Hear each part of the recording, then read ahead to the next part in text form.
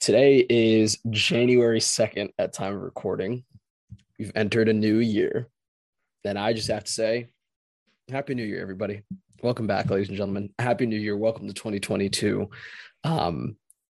As you can probably hear, my voice is a little shot from this past weekend. Not that I was like out going crazy. I was just telling Rian about my New Year's. I'm sad I did not get to see him for New Year's, but like I didn't do much. I just think I did more talking than normal. So I apologize if my voice sounds like a dying cat. It's not the intention. But I'm still getting over like March of 2020. Like I feel like I blinked and we just entered 2022. So here we are. Yeah, it's been kind of a blur of a year, almost 2 years now. Do you remember, this is just a random thought I had, but do you remember like summer of 2020 when you were still living in your old apartment and I remember we would record and you'd be like, I was like, Rihanna, where'd you just go? And you're like, oh, I just went downstairs to grab like a bag of alcohol because that's the world that we lived in. And I was like, oh, is that what you're doing tonight? And he's like, yeah. Yeah, there weren't that many options at the time. There was, and yeah, it's still, we've come a long way, but yeah, we're obviously not going to be fully rid of this this feeling for a while, but you know, things are looking up, and I mean health wise for most people. Although obviously we've been seeing like a lot of our friends and more people getting COVID now than ever. The only good thing is that it's not nearly as deadly for most people, or at least with people who are vaccinated. So that's a big step from almost 2 years ago now. That's a pretty big step in itself. Modern medicine is indeed a real marvel and something that we should not take for granted. So we got to at least say our thanks for that. I told you I'm going to try and make it through this. But Rian, tell me about your New Year's. What did you get up to in the lovely city of New York? We're both back. I don't know why I'm questioning if I know where we are. No, pretty similar to last year's New Year's Eve, honestly. An apartment party, and then the next day being a total vegetable and not moving from a couch for entire day.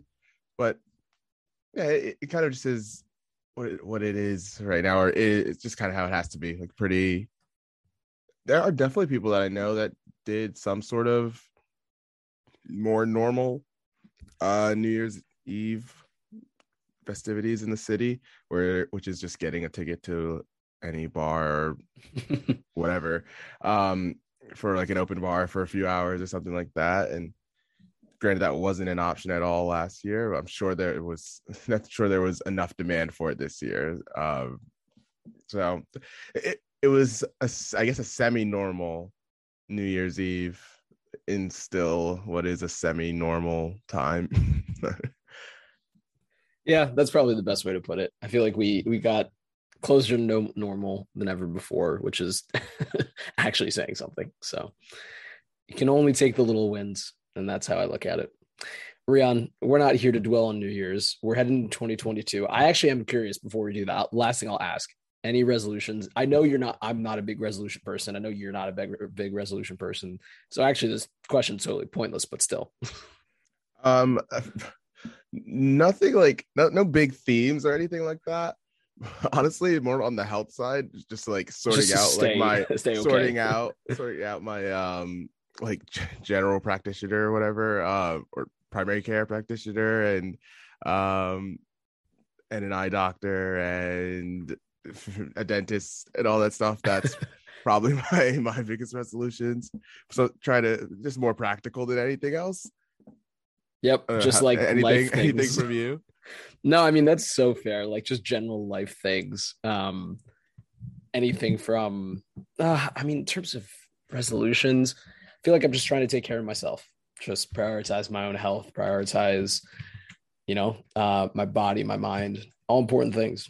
So yeah, it's not less of a resolution, more of a lofty, just general goal. So anyway, On to more soccer things before I start crying in the podcast. But let's start, Rian, with the Premier League. We're honestly, I think I texted you this earlier today, but at some point before this past weekend, the New Year's games in England, I legitimately did not know who was going to start half of these games. Like just due to injury, COVID, I was like, well, I mean, I could try. I'm not fit enough to run more than 5 minutes in a Premier League match, but I can try.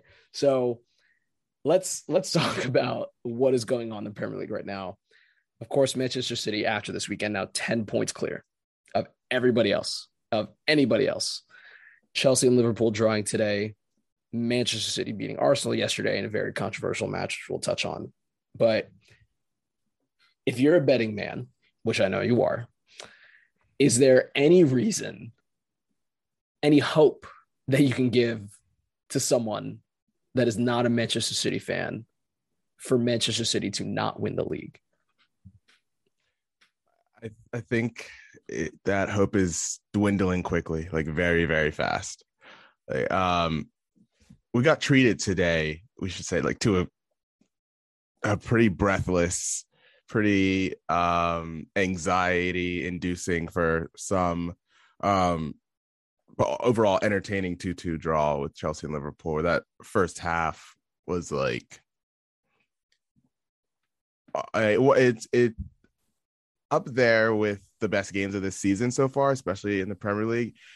And I think the funniest part of all that, or the interesting thing, is whenever we're looking at best games of the season stuff, and especially this season, it is funny how Liverpool are usually involved in like 3/4 of them. And I'd say that like for this season, there's their home game against Manchester City, which I think was also a 2-2 draw. And their 2-2 draw against Tottenham, I think, has to go up there, one of the best games of the season. Absolutely. And I mean, you might even be able to argue yesterday's Arsenal and Manchester City was a really, really good game for the Premier League this season. But then today, again, Liverpool involved in what might go down as like maybe the best game of the season, especially that first 45 minutes. I mean, it was like I said, breathless, like absolutely breathtaking. There was a point, like I'm a neutral in all this, as everyone knows, but there's a point where I genuinely was stressed, not like for any particular side, just stressed watching the game in like the most positive way possible. Like it was entertainment stress. It wasn't like, oh my God, I need someone to score now. It was more like, wow, I genuinely can't tell you what's going to happen next in that game. But to your original question, right? I I think that the odds are absolutely dwindling that anyone other than Manchester City is going to win the Premier League. I will say, flip the script for a second, go back 2 years, and the position that Liverpool were in basically at this point 2 years ago, and where Manchester City were. I mean, it's almost an equivalent state, right? Where the positions were swapped. The difference, of course, is that barring, I mean, we can't predict injuries or COVID, anything like that, but barring anything crazy, those squads are very different. Those teams are very different. And I think you're probably going to put more money on Manchester City being able to go on a run like they are and continuing that into 2022 versus what Liverpool did not do 2 years ago. And so that's why I think it'd be very difficult, even looking at the run of form. It's so funny seeing their last 5 games for each of the top three sides. Manchester City has wins across the board. Chelsea have one win in their last 5 games, and Liverpool have 2. So I don't see a situation where you basically fully have to completely flip those scripts. So I'm not going to bet on it, but I'm fairly confident in that prediction. Yeah, I mean, City are minus 1350 to win the Premier League right now. Liverpool at second best with plus 1100, and Chelsea's at plus 3800. It's hard to bet on any of those teams. We know that Chelsea plays Manchester City in the league in 2 weeks. Even a win in that game, I don't think sways those odds very much. But I think just for what we saw today and what it means going forward, it's just really hard. It's really hard to be perfect enough to like, get to be at Manchester City's level right now. And I think we said it already. Like they've been luckier than the other two in terms of injuries and COVID, and sometimes that's kind of what you need to win like over a 38 game season. You kind of need some luck, and they had that, and just on top of that, they have the best squad in the league, and they're playing the best football of any team, definitely in England and arguably in Europe. So Well, I have an it's interesting difficult. question for you because this is not even in the in the notes, just for the record. But I actually am curious to get your take on this because you just at the end hit on it about Europe. Do you think that there's any reason to bet against Manchester City winning the Champions League? Would be my question now. Oh yeah, definitely. I mean, always, because it's a knockout. But fair, okay. It's knockout. I think, yeah. I think Well, no, there's I'll just definitely leave. That's fine. reasons. I'll just No. no, I'm out. Sorry, Word. no, I didn't. Sorry to be so matter of fact. Yeah, just because I mean we've pretty much had this conversation For coming the on last 3 years. 3 years. Yeah. now, so I'm not getting. They're not fooling me. All right, they're not fooling me into thinking that they're sure on it. And I think that um if there is a team outside of maybe one of the English teams that you'd bet on for the Champions League, Bayern have looked at least as like pretty much in the league pretty much the same level as Manchester City, and then in the Champions League, the Bayern Munich have been great too. So I think there's still enough there, and I still wouldn't be surprised if Chelsea or Liverpool found a way to get past City in a knockout round tie as well, just because we've seen that they can all pose danger to each other in one game over one True. or two games. I mean, what we're seeing right now is the difference between the three of them is that over 20 odd games that the season has taken on so far, only one of the three of them can really like survive how kind of grueling this season has already been. So it's I think I would still take the field if we're talking about the Yeah, Champions yeah. League. I would still take the field, but it's a little disappointing that the league that we thought would at least get to February, March time, and I mean, thinking that we would at minimum have two teams full that were still very close to each other for the Premier League title. It's a bit disappointing that we're coming on the 2nd of January and we're already kind of like, well, Is it over? yeah, we're having this conversation again earlier than last season. So that's the unfortunate thing. Yeah. Well, that's actually a really good segue into our next question, right? Because one of the things that I've seen a lot on Twitter and kind of more, I guess, a more interesting narrative is about the dominance of the Premier League, right? Is the Premier League the most competitive league? Is it the most attractive league to play in? And I think we can both agree Chelsea, Liverpool, City are probably three of the top five teams in the world right now. But when it comes to competition within the league, you're looking at a team in Manchester City that is, like I said, 10 points clear of those two teams I just mentioned. So you know where I kind of stand on this, and I'll give my thoughts in a second. But does this lead to kind of a divergence of thought between the Premier League actually being the most competitive league in the world and the 10-point gap that Manchester City have just opened up?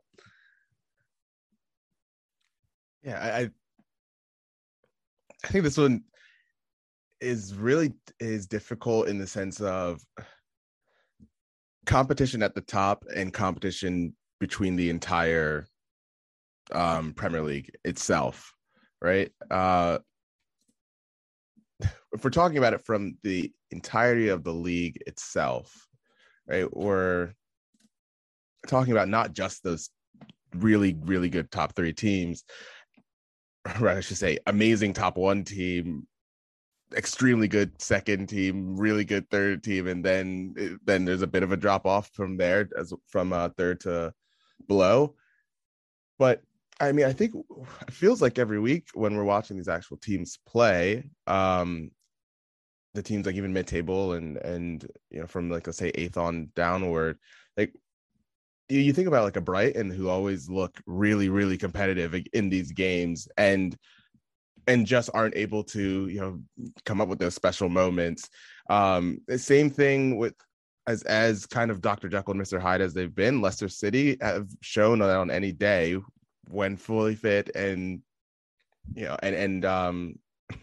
to get a little luck on their side as well. Like they have enough to beat any team in the division as well too. But I think what you're kind of hitting on is like the very, very top where we were like, all right, at least we know that these few teams are way better or way more well positioned to win a league than everyone else. But we would think that they're still going to be like some competition between them. And even though we've seen in their individual games that they've been really competitive, what we've seen from the other games is that, yeah, for whatever reason, I mean, there are a lot of reasons that probably take too long for us to even go through. Yeah. But for whatever reason, one of those three teams handles the rest of the league a lot better than or with more control, I should say, than Chelsea and Liverpool do. And I think it is I think it's a little disappointing in the sense of how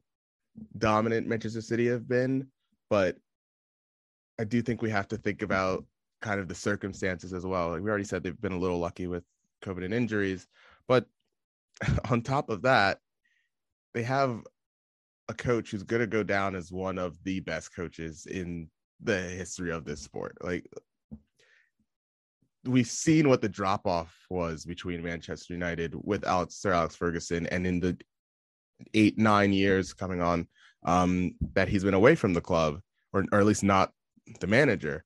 We see how deep that drop off can be when you have a manager at that level.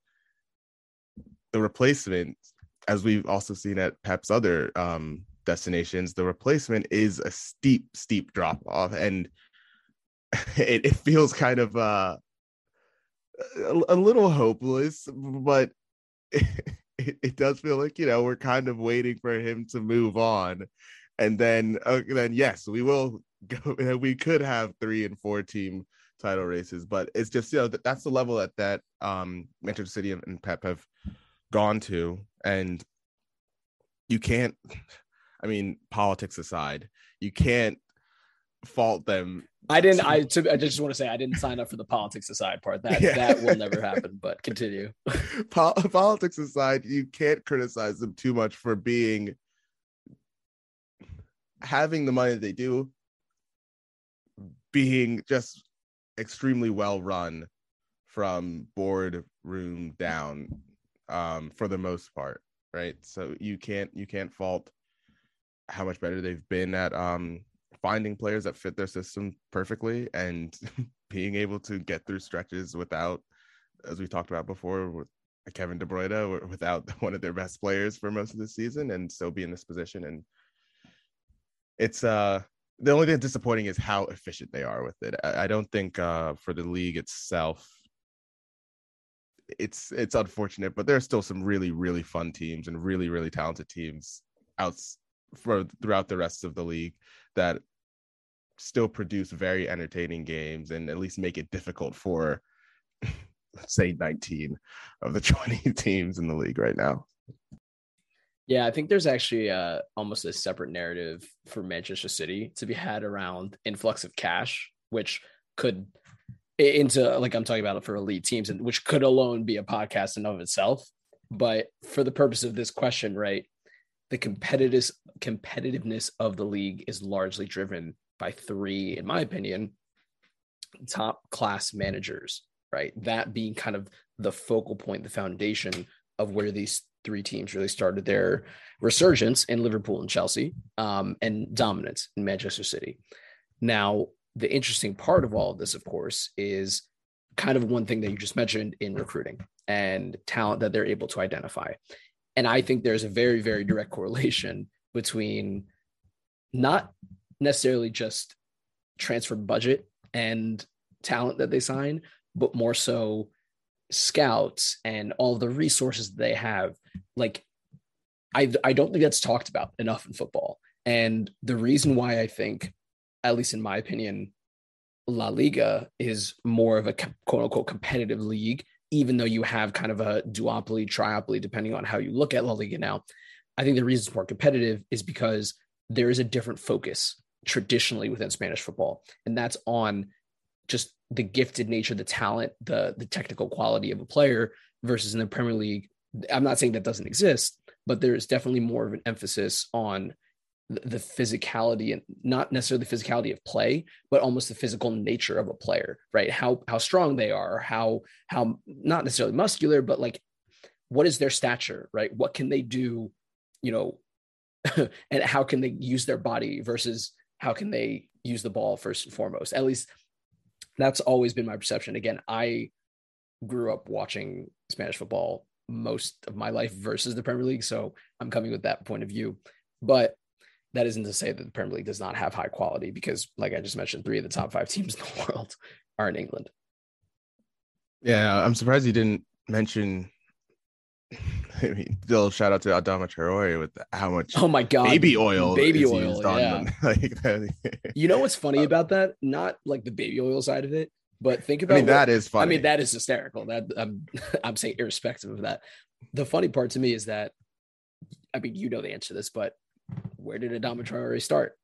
Where did he start his career? Right, in Spain, right, and it's not even a Barcelona thing. It's more just he didn't have a certain style of play or a certain nuance to his game that fit a lot of Spanish football, but fit in really, really well at Wolves, right? Because of his directness, because of his ability to run at players. And that skill set's just, I think, valued differently, leading to a difference in competitiveness across kind of the different leagues. Because I think there's probably more, I would say, physical players, quote unquote, versus technical players in the world. Yeah. So, yeah, no, definitely. Just to one last thing to touch on with the recruiting part of it, like, let's just take Liverpool and Chelsea for this. Liverpool, we've seen over the last like 4 or 5 weeks how little depth they have in that midfield area. You have Thiago and Fabinho being out at different times, and when they don't have both of them in, there's something so missing from that midfield. Like, even when they bring in, look, the day they brought in James Milner, who, bless him for how well he's kept his fitness up until this age, but you know, he is pretty much in the last year, maybe the last year of his career at this level, right? And that's someone that they actually had to rely on for this game. We've seen Alex Oxlade-Chamberlain come in recently and not be nearly good enough to push Liverpool forward, and we've seen the same thing when Naby Keita has come in at times too. He's just he just doesn't have the consistency quite yet. That kind of neglection of their midfield, of adding players to it over the last couple of years, that's put them in this position where they have good enough defenders at the back, and they have one of the best front lines in the world, and there's no one who can really get the ball to that, or on a consistent basis, I should say. Like, in today's game, like, they were bypassing the midfield like almost completely, right? And it worked for a stretch, but we saw how they could never get any control of that game, and so there was always the opportunity for Chelsea to get one goal back in, and then they obviously end up getting 2 of them. On the Chelsea side, we talked last year about how there was obviously not a lot of coordination to like the attackers that were brought in. It was just kind of who's out there, like who is very talented but is going to be sold at a nice price kind of thing. And we saw how the fit never really felt like it went perfectly at any point last season, and there's obviously still some teething issues there this season, right? So that's kind of the difference. Like City brought in players that made sense. And even when they don't necessarily make the most sense, they have a friend out in Catalonia who can take them off of their hands when it True. doesn't quite work out. True. So Especially if they're a native Spanish player. Oh my God. exactly. Easy 50 mil right there. We should get paid for our thoughts, Rian, because if it's really that simple and recruiting strategies are exactly what we say, we should be working for these clubs. No, that Yeah, would be terrible. We get kicked too out easy. within seconds. So, but anyway, Rian, last question on England that I want to go over too. Now that we probably have taken care of the top three, I think 4, 5, 6, and 7 are probably the more interesting places because between those four spots, only 4 points separates them. You're talking about Arsenal on 37, or excuse me, Arsenal on 35, West Ham on 34, Spurs on 33, and United United on 31. It is important to note, of course, Spurs and United have played 2 games less than Arsenal and West Ham. And I think we're getting into one of those situations where the table is just misleading again. And it's going to be until the end of the season. So I almost I almost think that whatever we say might easily just be flipped tomorrow or whenever these games are rescheduled. But if you had to rank, let's start with who you think is going to finish fourth, and then the bottom or the other 3 teams. Who would you pick? And just before I jump in here, like this is all assuming, which I assume Ellie still agrees with me, is that the top 3 is going to be the top 3. Yeah, I guess we're working off of that assumption, which, I mean, if you think about it, it's not impossible for someone to catch, let's say, I mean, Liverpool, Chelsea are based on the same thing. It's not impossible, but 7, 8 point gap is still significant. Yeah. And so that being said, at least you hit on it. Like these 4 teams that we're talking about here: Arsenal, West Ham, Tottenham, and Manchester United.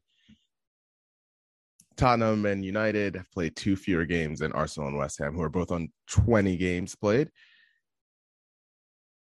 I mean, Tottenham's been in great form recently. We've seen them struggle a bit to break down teams who are sitting very low against them, but they had their one game this past weekend where they were able to find that goal against Watford. The game before that, they weren't able to find that goal against Southampton. So we don't know how consistent that's going to be for the rest of the season. And I don't think that's going to cost them a 4th place finish either, because the rest of these teams are showing their own. Obviously, none of them are perfect. It's also, I think it's pretty important to point out that Spurs in general in all competitions are now 7 games unbeaten. So that run of form is, I mean, probably their best run of form in 2 years. This season. Yeah, probably. Probably since the first half of last season. Yeah. Oh, wow. TBT. Yeah. Yeah. So, okay. I think for me, I've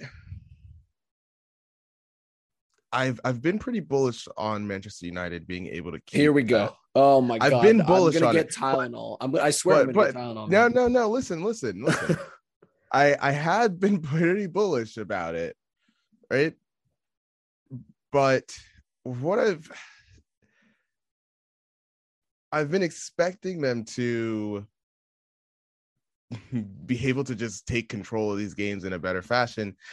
But honestly, I think unless they bring in a center midfielder this month or promote an academy graduate to play over either Fred or Scott McTominay, just pick either one. And until they just take your pick. That might be the most disrespectful thing you've said across all of our podcasts. And we have heard some pretty disrespectful things. That is might take the I mean, there's like someone better than either of those two. It's gonna be hard for them to get that player in. I mean, I don't know purely because I don't know what could be out there for them. But all of this to say, I think I'm gonna say Tottenham number one for right now. And I'm even going to go with Arsenal second of those four, and then Manchester United and West Ham. And Arsenal, just because we do have to show them love for how rattled they had City looking. Oh yeah, yesterday, like genuinely rattled. The turnovers, the transitions, which for the first time this season, honestly, outside of stretches in that in City's trip to Anfield against Liverpool, it's the first time I've seen a team give City such fits on transitions this season, in the league at least. And that level of play, plus the fact they are not playing in any other competitions, any non-domestic competitions, I think they've got to every week. I've got to be like, I think they've actually got like you're more and more chance. Hopeful. Yeah. There's repeatable things there. Again, I mean, they're probably one or two major injuries, not even major, but one or two, 3 to 4 week injuries away from someone in that front line, kind of derailing their bid. But I don't know. That could be said across any of those, those teams too, which is important to point out. And I think on the point of Arsenal, I am very, very impressed with them, not just because of the way that they've been playing, but how they've been playing in the face of the Aubameyang incident, plural almost incidents. That I think is the most impressive part, because in some ways I've kind of secretly thought that Aubameyang has been holding them back in the striker position. And I think Lacazette may not be the long-term solution to that position, but he is a much better fit for what Mikel Arteta is trying to do.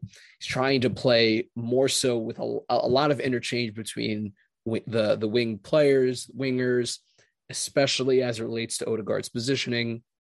Lacazette absolutely drops much deeper than Aubameyang does and is less one-dimensional. I think that has made them a much better side. So Mikel Arteta has won that one-on-one player versus manager battle. There's a whole other player versus manager battle we'll talk about when it's resolved. But as it relates to Arsenal, I think they've absolutely gotten it right. As it relates to Spurs, United, and West Ham, I actually agree with you.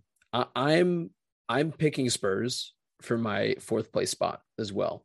And I do think that Conte has them obviously going in the right direction, but more so, he started to shift the mentality of this team, which I feel like I've talked about for quite literally 2.5 years at this point, and just it has not gotten through to anybody. And I feel like I'm screaming into a void, but he has actually shifted this team to mentally think that they can compete for the top 4 spots. Like they never actively looked like they were a top 4 spot side. And now he has them playing to their strengths, right? There are obvious weaknesses in this team, right? We can talk about them half the day, right? And in some ways, they're very similar to United. But I think that having such a manager that can just elicit the best possible skill sets out of whatever he has available, which honestly, I thought Mourinho did a good job of in his first year, and then it all went south. But Conte, I think, is doing that on steroids. Plus, he has a better squad. So it's a good combination. United, here's what I'll say on United. Talk to me the second week of March, when they have gotten through their round of 16 games, both legs in the Champions League, and talk to me about then who are they playing in the Champions League? I literally forgot. It's not Villarreal again, is it? I forgot too. I'll look. Irrespective, after they get knocked out of the round of 16, that's when I'll know about if Manchester United are actually a real team to compete for the top 4. Because right now they're not. Sorry, not sorry. Oh no, you're good. It's Athletic. It's Atletico. Oh yes, of course, it's Atletico. Yeah. Yeah. Definitely talk to me after the round of 16. that'll be a sore one for the eyes. Let's be that's gonna be an eye sore. There are a Round lot of 16 leg. people in Madrid who are not excited for that. I can tell you that. That's But so true. so Alex, was that you putting Spurs as your first team as Definitely, well? definitely. And did you go with United or Arsenal first? I'm gonna go with Arsenal for fifth. Um, just because I think, again, this is barring massive injuries, COVID, etc. But I think that they started to develop an identity, which we hadn't seen for several years. And what I mean by that is everyone has started to buy in to a style of play focused around Odegaard as really the focal point in the progressive passing of this team. And everyone understands where they should be and when. And that's a very, very, very difficult concept to do, like within a squad of players. It took Pep years to do that at Manchester City. It took Hansi Flick even not years, but a very long time with probably a better squad at that point. My point is, it takes a long time to do that. And Arteta, I think, is doing that with a much less skilled squad than the other top sides in Europe. I think that absolutely deserves plaudits. I will say just one note on Arsenal, and then we'll go to a break. A lot of people are really bullish on Martinelli, and I think he's a wonderful player, but I think he is possibly going to be the downfall of this Arsenal side if they don't make top four. The reason why I think that is because I think over this season, I've seen him be way too selfish with the ball. And in a team where I think Arteta wants to get the most out of the entire team and how they play, regardless of who scores, he's going to need to be less selfish. Not to say he's a very skillful player and it's wonderful to watch, but I do think that is one potential red flag for Arsenal. Yeah, that always comes, I think, with young attackers too. I think he's shown enough at least that he deserves to keep starting. And oh yeah, I think, look, they're very young, so that also has to be a caveat into all of this too with them. Even putting them second might be a bit ambitious for us because they are so young, and they're just bound to have a rough patch at some point between now and the rest of the season because they haven't all developed that consistency yet. And we'll see how they handle the pressure as the season keeps going too, because for all of them, it'll be their first time actually fighting for where the club is actually fighting for a top four spot. So obviously that'll bring its own brand of pressure. I think just one last thing for me as we get out of here for a break.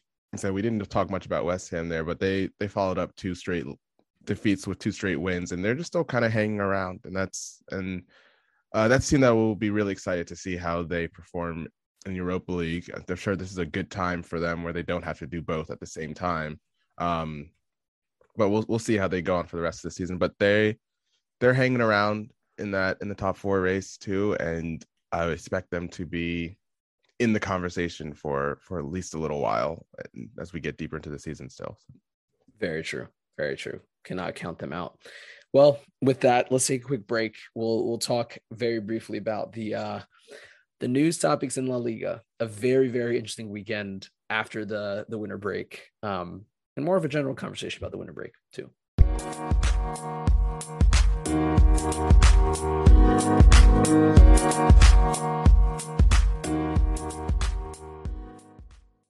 All right, Rian, let's talk Spanish football.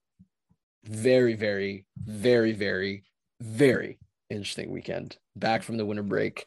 The one difference in Spain versus England, I mean, there are many, but one of many, of course, is that there was a Christmas break or a winter break. Now, downside to that is a lot of players picked up COVID suddenly over the winter break. I think it was upwards of 3 or 4 players on Atleti's squad. I think 6 or 7 in the Barcelona squad, and Real Madrid also around 6 or 7 players as well. So after, of course, everyone returns from the winter break, we see Atletico finally squeak out a win in La Liga after 4 straight losses. We see Real Madrid lose for the first time in months against an absolutely revised Getafe side. I think it was the first time in 3 months or something like that. But um, under Kike Flores, incredible win, first time in a decade. And then, of course, we saw Barcelona squeak out a win with a very depleted side against Mallorca. So let's start with Atletico for a second. Are they back on track after the win against Rayo? Because Rayo are, interestingly enough, after being promoted from the Segunda this past season, they are essentially fighting for a European spot now, which is not at all a position that anybody expected them to be in. But after today's loss, they're now in sixth. So for Atletico, is this now a turning point for them? I think coming off of 4 straight losses, I think it's probably too early to say that. Rayo have been great this season, but their underlying XG numbers kind of told you that they've been running pretty hot. They've been a bit lucky. Very, very. Yeah, like pretty much going into this game, pretty much even on expected goal difference per game this season. And as great as that story was at the beginning of the season for Radamel Falcao and how many pivotal goals he was coming up with in the first 6 or so weeks, he has also gone a bit cold recently. And I know that he's had his own issues with injuries as well, but this is a team that Atletico should beat. Like, all things considered, this is a game that we would expect them to win, and we would expect them to be comfortable winning. It's the issues are all of the other games where it doesn't seem like they have much control. And I think it was Sid Lowe that said it a few weeks ago on the Spanish Football Podcast, where he was quoting Diego Simeone, actually, who said that Atletico were having issues defending like pivotal moments, and that's something that we always expect from Atleti, is that they're always going to end up getting that block, or they're going to be able to get back in transition and stop a counterattack and all that stuff. And whether it was the crucial tackle or the tactical foul or whatever extra piece of effort that needs to be done in the box, that they just haven't been doing it nearly to the level that we expect from them, and especially what we saw last season. So I still think there's a lot of issues with the team. I think they still have a great chance of finishing top 4. I still expect them to finish in the top 4. We've already written them off for the league. I think that's pretty safe. So it's really like the next half of the season is I don't want to say like a total free hit, but you're not expected to win the league. You're obviously still in the Champions League. You're still in the Copa del Rey. There's no reason to. This feels like a good time to at least expand a bit, or try to figure out your best players and try to get them to work. Try to get a guy like João Felix to work. We've got to see something different from them the second half of the season. They have no real excuse not to try some sort of variation, right? I'm not talking about a wholesale change, but like, you have to try to put yourself in a position where next season you're not out of the title race by Christmas. Seriously, because I mean, it's funny because you mentioned that their expectation is not to win the league. It was to retain it the first month of the season, but obviously it no longer is because of the position that they put themselves in. And to go back to the original question, do I think Atletico have turned things around?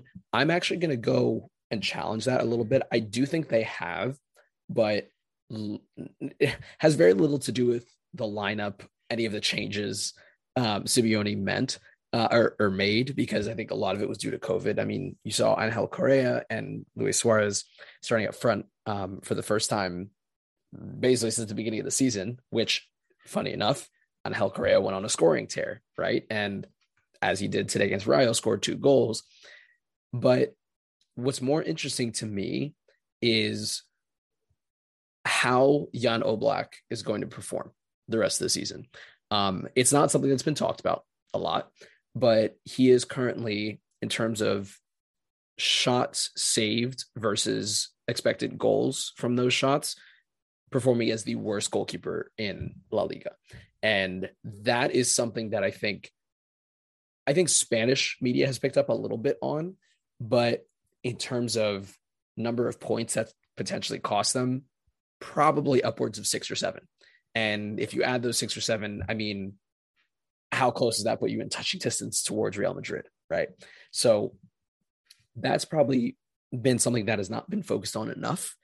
And I do think that in the same way that Rayo, I think will come back down to earth in terms of their quality, in terms of what they can do the remaining half of the season. I think Atletico will also do the same with Jan Oblak. And I also do expect Simeone to start making some of these changes with João Felix coming into the starting lineup.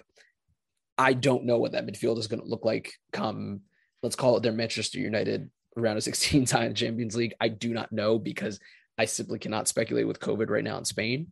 But I really did like what they set up today with Lamar, Kondogbia, DePaul, and basically Carrasco in some fashion. That seems to be solidified as their starting 11. Kondogbia, I have my thoughts on separately, but as a squad player seems to work. So those are my thoughts on Atleti. Yeah, I mean, there's a lot of work to be done there. Obviously, they got to get some guys back, but a lot of work to be done. There's a reason why I said that the game between them and Manchester United is is looking like it's going to be a total eyesore. Yeah. Jeez. Yeah. So true.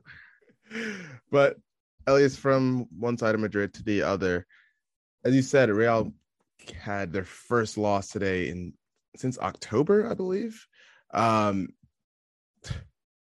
Losing to I believe it was Getafe, right? Losing to Getafe, early morning game, which I promptly woke up and was already 10 minutes late for the start of the game and missed the only goal of the game. So I didn't even see the goal. I watched it back. But what happened with Real Madrid is, I think, a microcosm of what we're actually about to see with other Spanish teams, especially the top 6, let's say. Real Madrid put out a starting lineup that basically was what they had to start with. The nice part for them is that arguably one of the best parts of their team and their midfield completely stayed intact. But starting Rodrigo and Asensio alongside of Benzema was not the most fluid attack I've ever seen, if I'm putting it mildly. It looked like Real Madrid had gone on the winter break, had too much eggnog for Christmas, and it was still sitting in their stomachs. They just couldn't move as much. And I think that was really, really personified when Casemiro, in I think the 94th minute, basically made a tackle, and I think it was Jaime Mata. And Jaime Mata was running down the wing. He wouldn't have been clear on goal. He just would have ran past Casemiro. And then Casemiro just took him out, took the yellow like it was nothing. Like it was just standard procedure, which might be a Casemiro issue. But I think it was more of just like this aura of laziness surrounding Real Madrid today. And I almost feel like Madrid fans just want to write this game off as like return to, back into league play, or like we have a bunch of players out because of COVID. It seemed just odd. Shockingly, I can't even name a player that performed well today. Usually I can. Militao was uncharacteristically poor. I thought Marcelo was equally poor. Alaba, who has largely had a very good season, again, misplaced several passes. Benzema was probably the only player that was really making things happen. And Toni Kroos was really the player for me that just was terrible today by his standards, terrible. And honestly, by most people's. So I'll go back to the original question. Now that it's Real Madrid's first loss in months, I think we need to have a more serious conversation about the effect that COVID is not only having on Spanish teams right now, but more so across Europe's top five leagues. One of the things that really interested me the most in watching the Premier League this weekend was how packed all these stadiums were. And I was genuinely shocked because recently in Spain, they reduced the capacity to 75% in stadiums. And at least everyone has to wear a mask in the stadium. In England, No one's wearing a mask in the stadium. Cases are much higher, and it's fully packed. And I'm thinking to myself, I'll never forget about 3 months into the pandemic when a report came out that something close to 75 or 78 deaths from COVID were related to the last game played before the pandemic. And that was Liverpool versus Atletico in the Champions League. And I think back to now, where obviously we're, as a world in a better position, but how many people are picking up COVID in those stadiums from just standing and breathing in each other? And how is that affecting the players too? Because it's not like players are completely siloed off from the public, right? They still have to walk around and do life kind of like how we do, which is why so many players are picking it up. And I think that we should have a larger conversation about what should the leagues be doing to take those precautions, and what do metrics look like? What do cases look like in order for certain restrictions to be lifted or to be put in place? I just don't think it's clear enough across Europe. And I think that's part of what's happening in Spain. Oh, yeah. I mean, totally agreed. It's amazing. Like, we've seen just about every other league, not just about every other league. I say really the Bundesliga was, I think, the first of the big five leagues to reduce the capacity again, to scale it back. And honestly, I'm not sure if it's happened in Italy or in France either, but just from the two leagues that we watch, I've seen that there are fewer fans in the stadiums for Spain. And as you said, almost every person's wearing a mask in there. England, as we've seen with how they treat refereeing regulations, with how they treated the five subs, the winter break, they love to do things their own way. It's one of the things that makes our country and England so similar. You can see where we get special. it I prefer the term special. Yeah, you can see where we get it from. But it's a real concern. Like, we know this. It's making people feel like there's some loss of integrity in the Premier League this season because of all of the games that have had to be postponed. It's really just a symptom of the entire situation, how it's been handled with, not even just the fans in the stadiums, but also the many reports that we've seen on how few players in England have been vaccinated compared to players in literally every other league in Europe. So it's not a surprise what we're seeing. It's a problem. It's a problem, of course. And we're about to be just a few weeks away from continental competition starting up again and people going across borders. It's a little scary. Can't lie. A little bit, yeah. And I don't think it's going to get better right now. It's just not. And I fear, is there a world where we go back to even more restrictions? I don't think we'll go back to a world where no one's let into stadiums. I just don't think that's going to happen. But is there a world where everyone who has to come to the stadium has to get tested and upload it to a portal to get checked? I'm spitballing, but it'll be interesting. I think I saw one rumor. I can't even remember the source, so I'm not going to say that this is anything remotely too official, but it will be interesting to see if UEFA considers doing what they did 2 years ago with the knockout rounds, where staging in neutral stadiums or maybe one city or something like that for the rest of the season. Yeah, I would be surprised, but there is a mandate, I believe, now in Italy and in France that players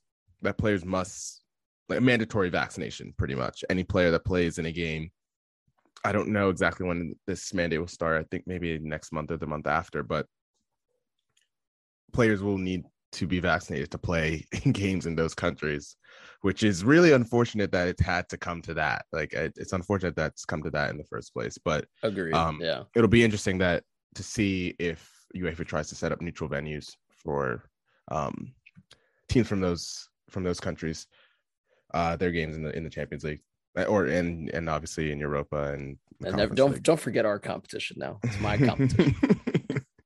You and I are built different, but anyway, Rian, before we wrap up, I do want to talk about two teams that we've briefly touched on with Real Sociedad, but less so with Real Betis. I want to talk about who's more likely to make the top four between those two teams. You're talking about Real Sociedad, who currently sitting in seventh. At some point, we're sitting in first and have fallen off dramatically. 4 losses in their last 5.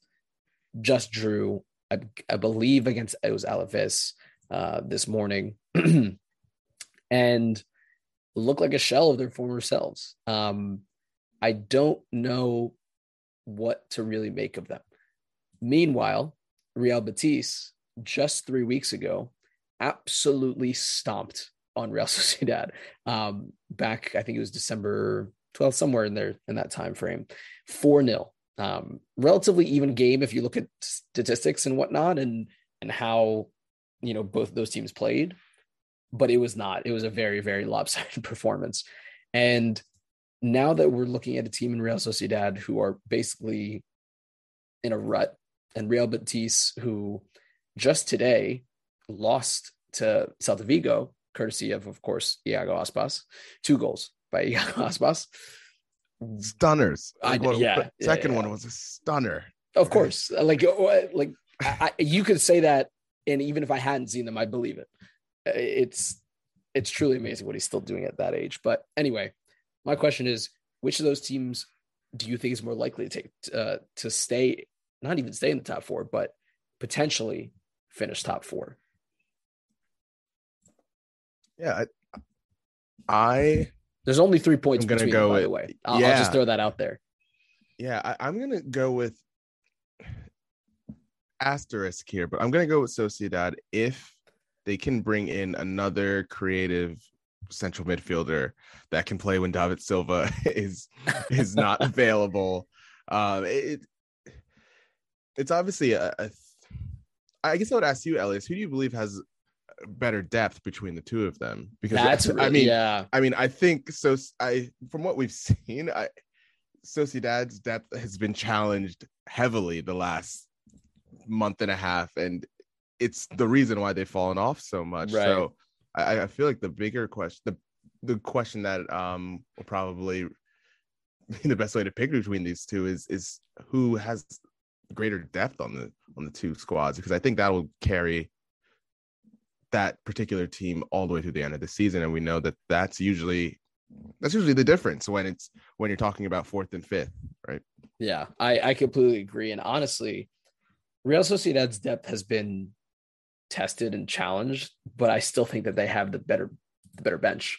They also have more players that I think have either played for Real Sociedad this season / in La Liga versus Real Betis, who are still in some ways not necessarily formulating their identity, because I think Manuel Pellegrini has done a wonderful, wonderful job this season. But I just don't think that if all of a sudden 3 or 4 players were to get COVID, I'd be very concerned about Real Betis. I don't know what they would be able to do, especially if I would say, especially if anyone in their midfield got COVID, essentially. Like if anyone in their midfield got COVID, I think that changes the dynamics of this team massively.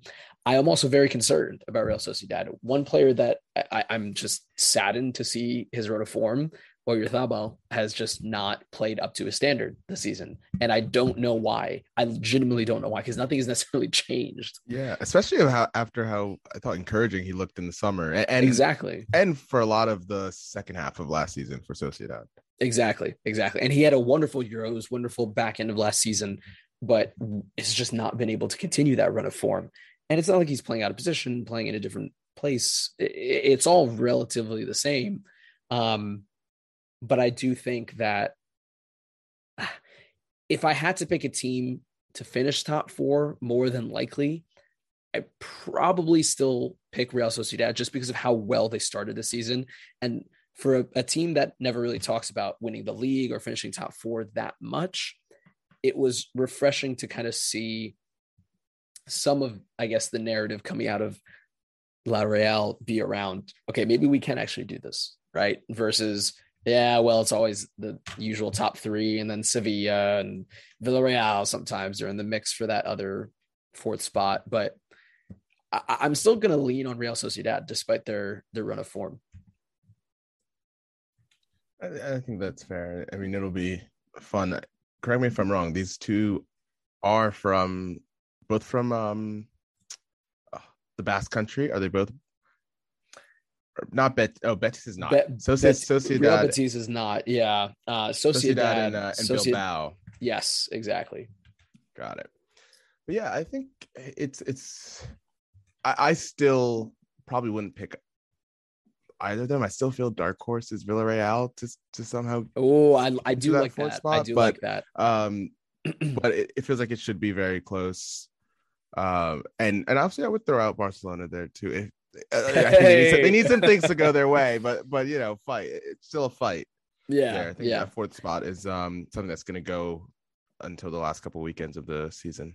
For sure. And the one thing with Real Betis too, I'll finish on this point, is Juanmi and Willian Jose have had wonderful scoring seasons. Juanmi, I think, is second in the league in scoring, just behind like Karim Benzema by 1 goal.